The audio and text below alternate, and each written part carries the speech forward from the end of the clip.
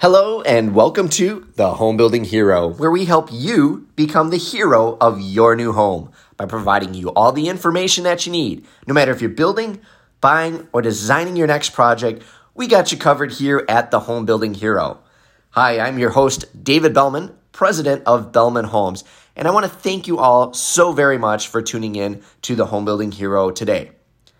If you haven't already, please make sure you subscribe to the podcast. It's super easy. Wherever you're listening to your podcast, just search for Home Building Hero, just 3 words, and hit the subscribe button, and you'll get notified when we drop a new episode.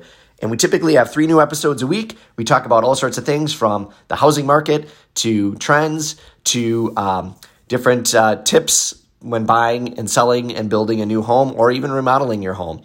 So make sure that you tune into the Home Building Hero. We got tons and tons of episodes and great content for you. Not only lots of episodes already recorded, but more coming along the way.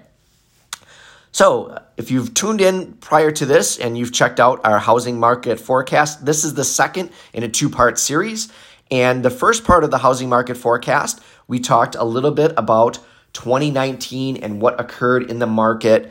And that sets us up for the year 2020 and what's going to happen. So if you didn't listen to the first episode, make sure that you catch that one and hear kind of a recap on the housing market, kind of what went on. And then we're going to shift our gears into the 2020 housing market. And what we're going to do in this episode is we're going to talk about a couple of the key factors that are going to influence the market going forward. So we're going to talk a little bit about employment. We're going to talk about housing affordability. We're going to talk about housing start numbers. We're going to talk about material prices, tariffs, and we are also going to talk a little bit about interest rates and then kind of summarize everything up on the market. So that's my plan, and we're sticking to it. So let's talk about the 2020 housing market and what we expect to happen.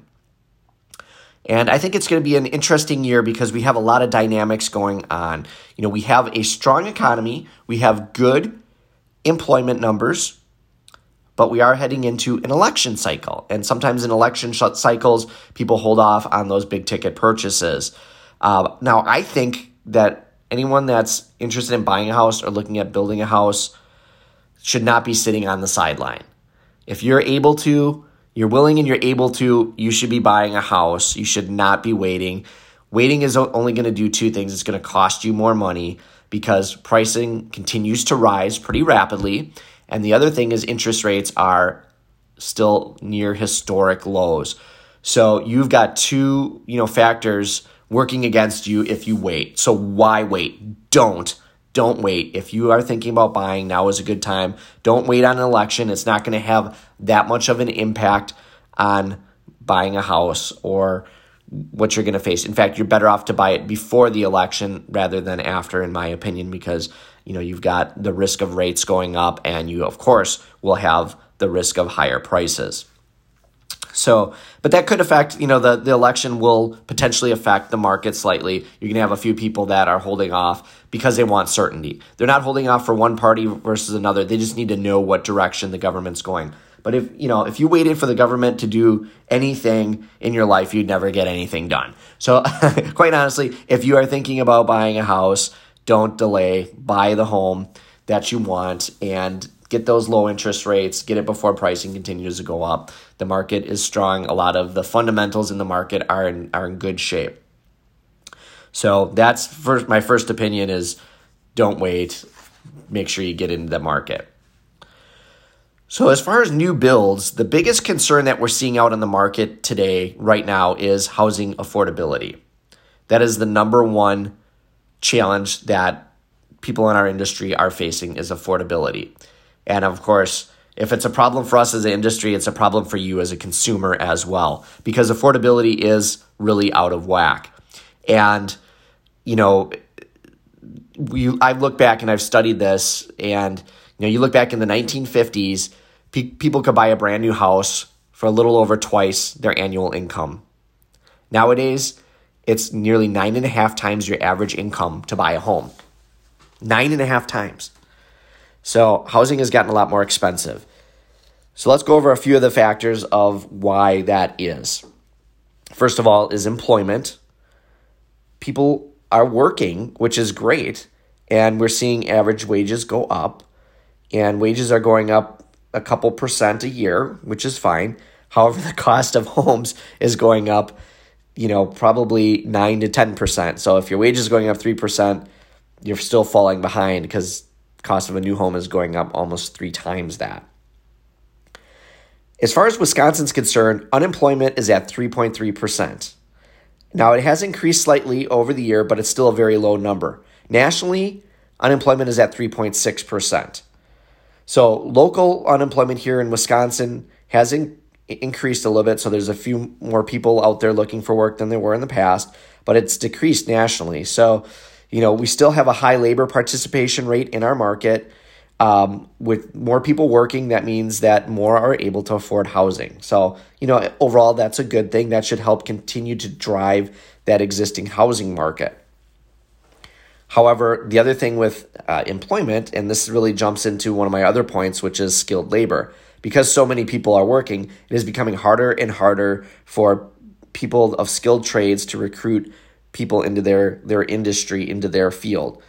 And we've seen pretty severe wage increases. I would say that the wage increases are higher on new construction than they are on some of the other segments of the market. And we've seen easily, up to 5% pay increases to decent workers in the trades over the last year, just because they've got to increase their rates higher to keep people and potentially attract new people.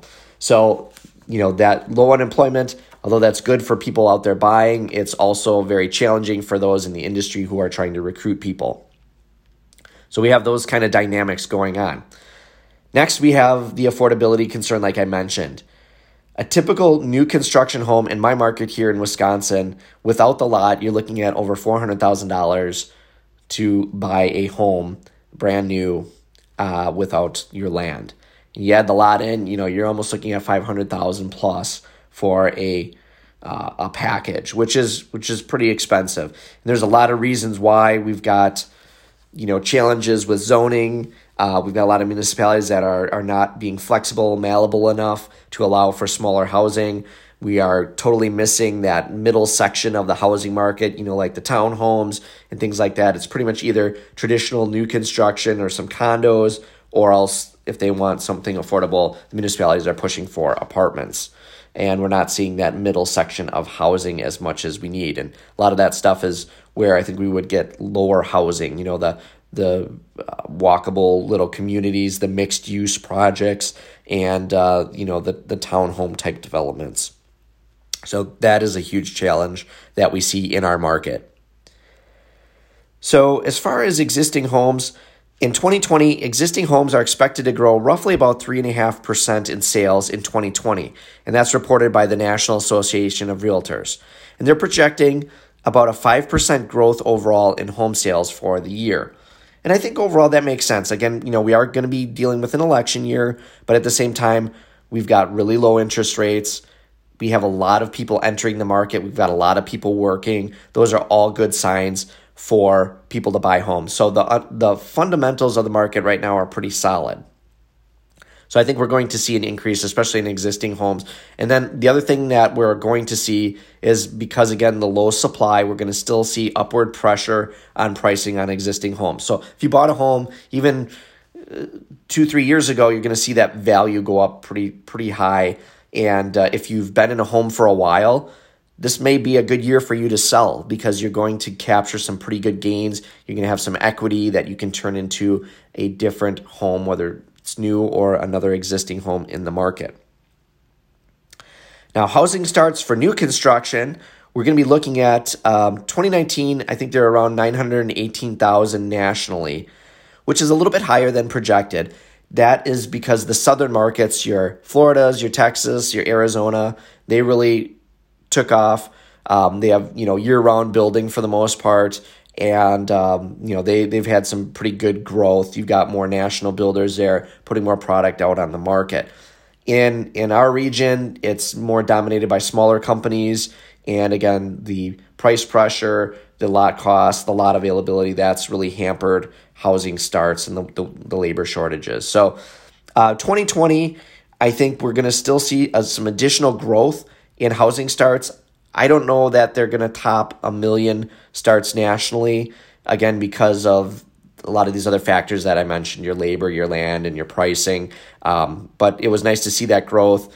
And again, being an election year, I think it's very possible we'll exceed 2019's numbers, but I don't think we'll surpass the 1 million home starts. If we do, that's fantastic. Everybody will be celebrating, but I'm not seeing that quite happen yet. So that's my thought, and I'm sticking to it. So some other things that are affecting us is framing lumber.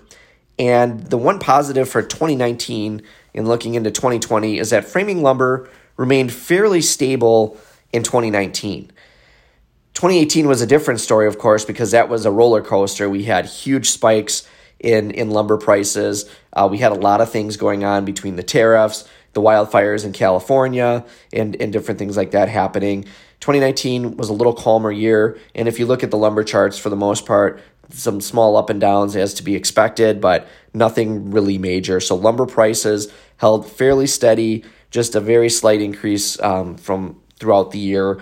And provided there's no major catastrophes in the world, I'm not expecting huge increases in lumber prices. In fact, the U.S. is making good headway on the USMCA trade agreement. So that's the kind of the NAFTA, the new NAFTA for Mexico and Canada. They are very close on that. And if that can happen, that could actually be a shot in the arm to affordability for some of the materials, especially when you look at lumber. If they can get something favorable on paper and passed, that will really help with lumber prices as well. So that could keep those numbers down a little bit and hopefully push for more affordability. So the other thing that obviously we've kind of touched on already with the tariffs, that USMCA is one of them, but the other big one is the tariff on Chinese products. And there are so many products that come from China that go into a new house.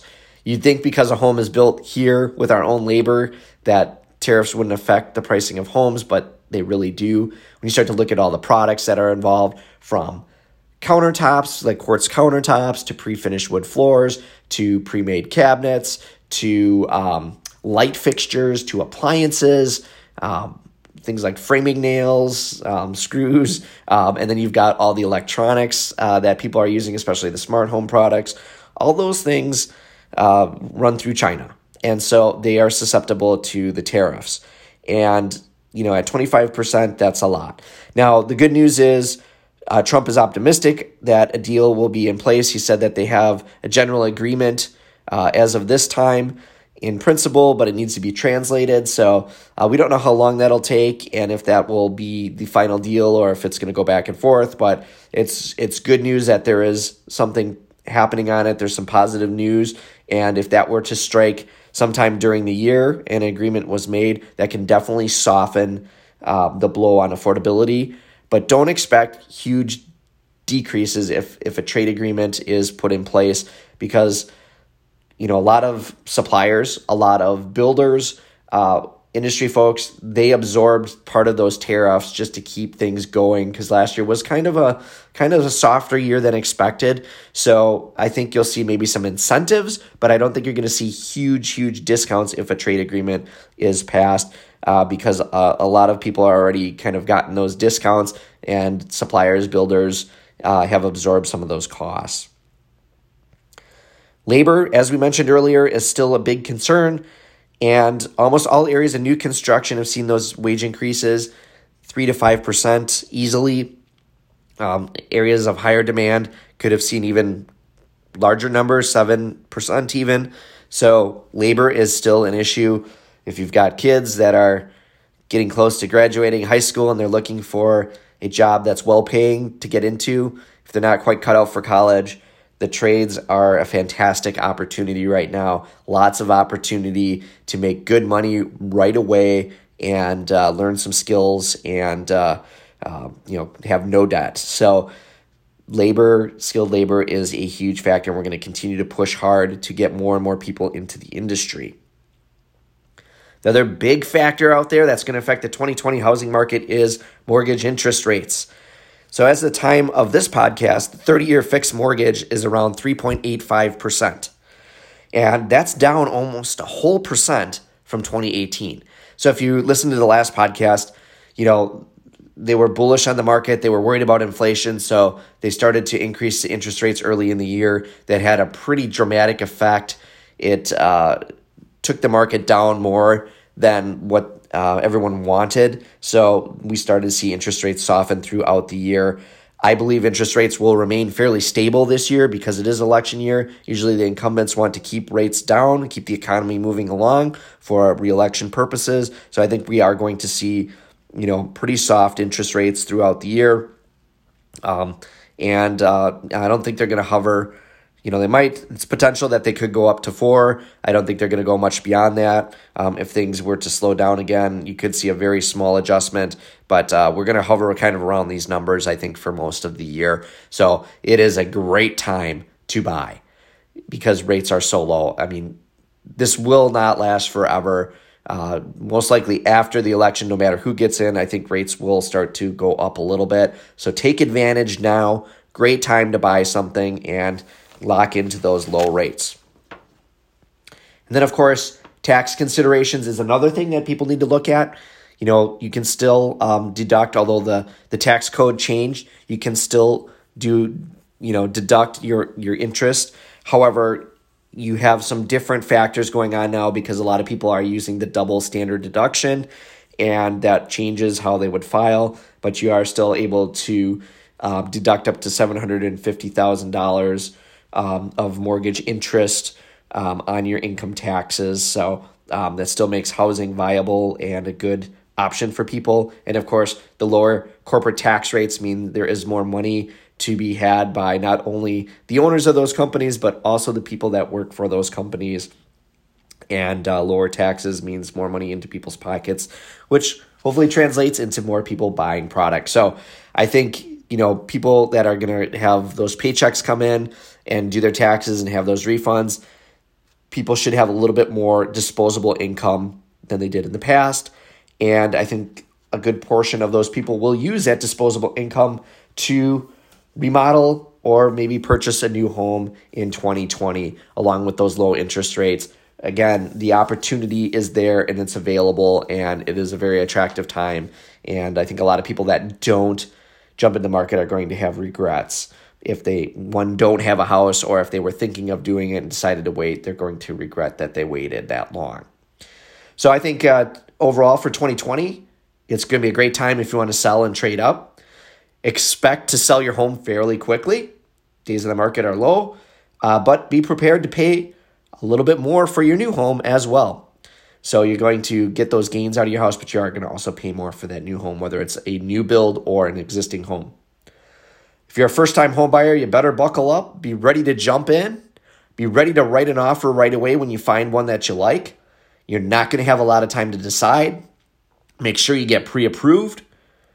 Make sure that you find something you like right above asking price. Don't play games. And make sure you come to that table with a very clean offer, because it is going to be competitive out there on the existing homes. On new builds, you are going to pay a little bit more. However, you're going to get a very energy efficient home. You're going to be able to get something that's very durable that you're not going to have to mess around with. And you have to look at that when you look at pricing, because you can't just consider what the house is going to cost. Now you need to look at 10 years from now. And 10 years from now, you're not going to be doing a lot of work yet with a brand new home. Where on an existing home, let's say it's 15 years old. Now in 10 years from now, you got a 25-year-old home. It's going to need new roof. Potentially, you might have new siding, new painting, all those kind of things. And sometimes that cost of ownership is a lot higher. So even though that new home might cost you a little bit more money, the cost to own it may be quite a bit less, and it is worth it in the long run.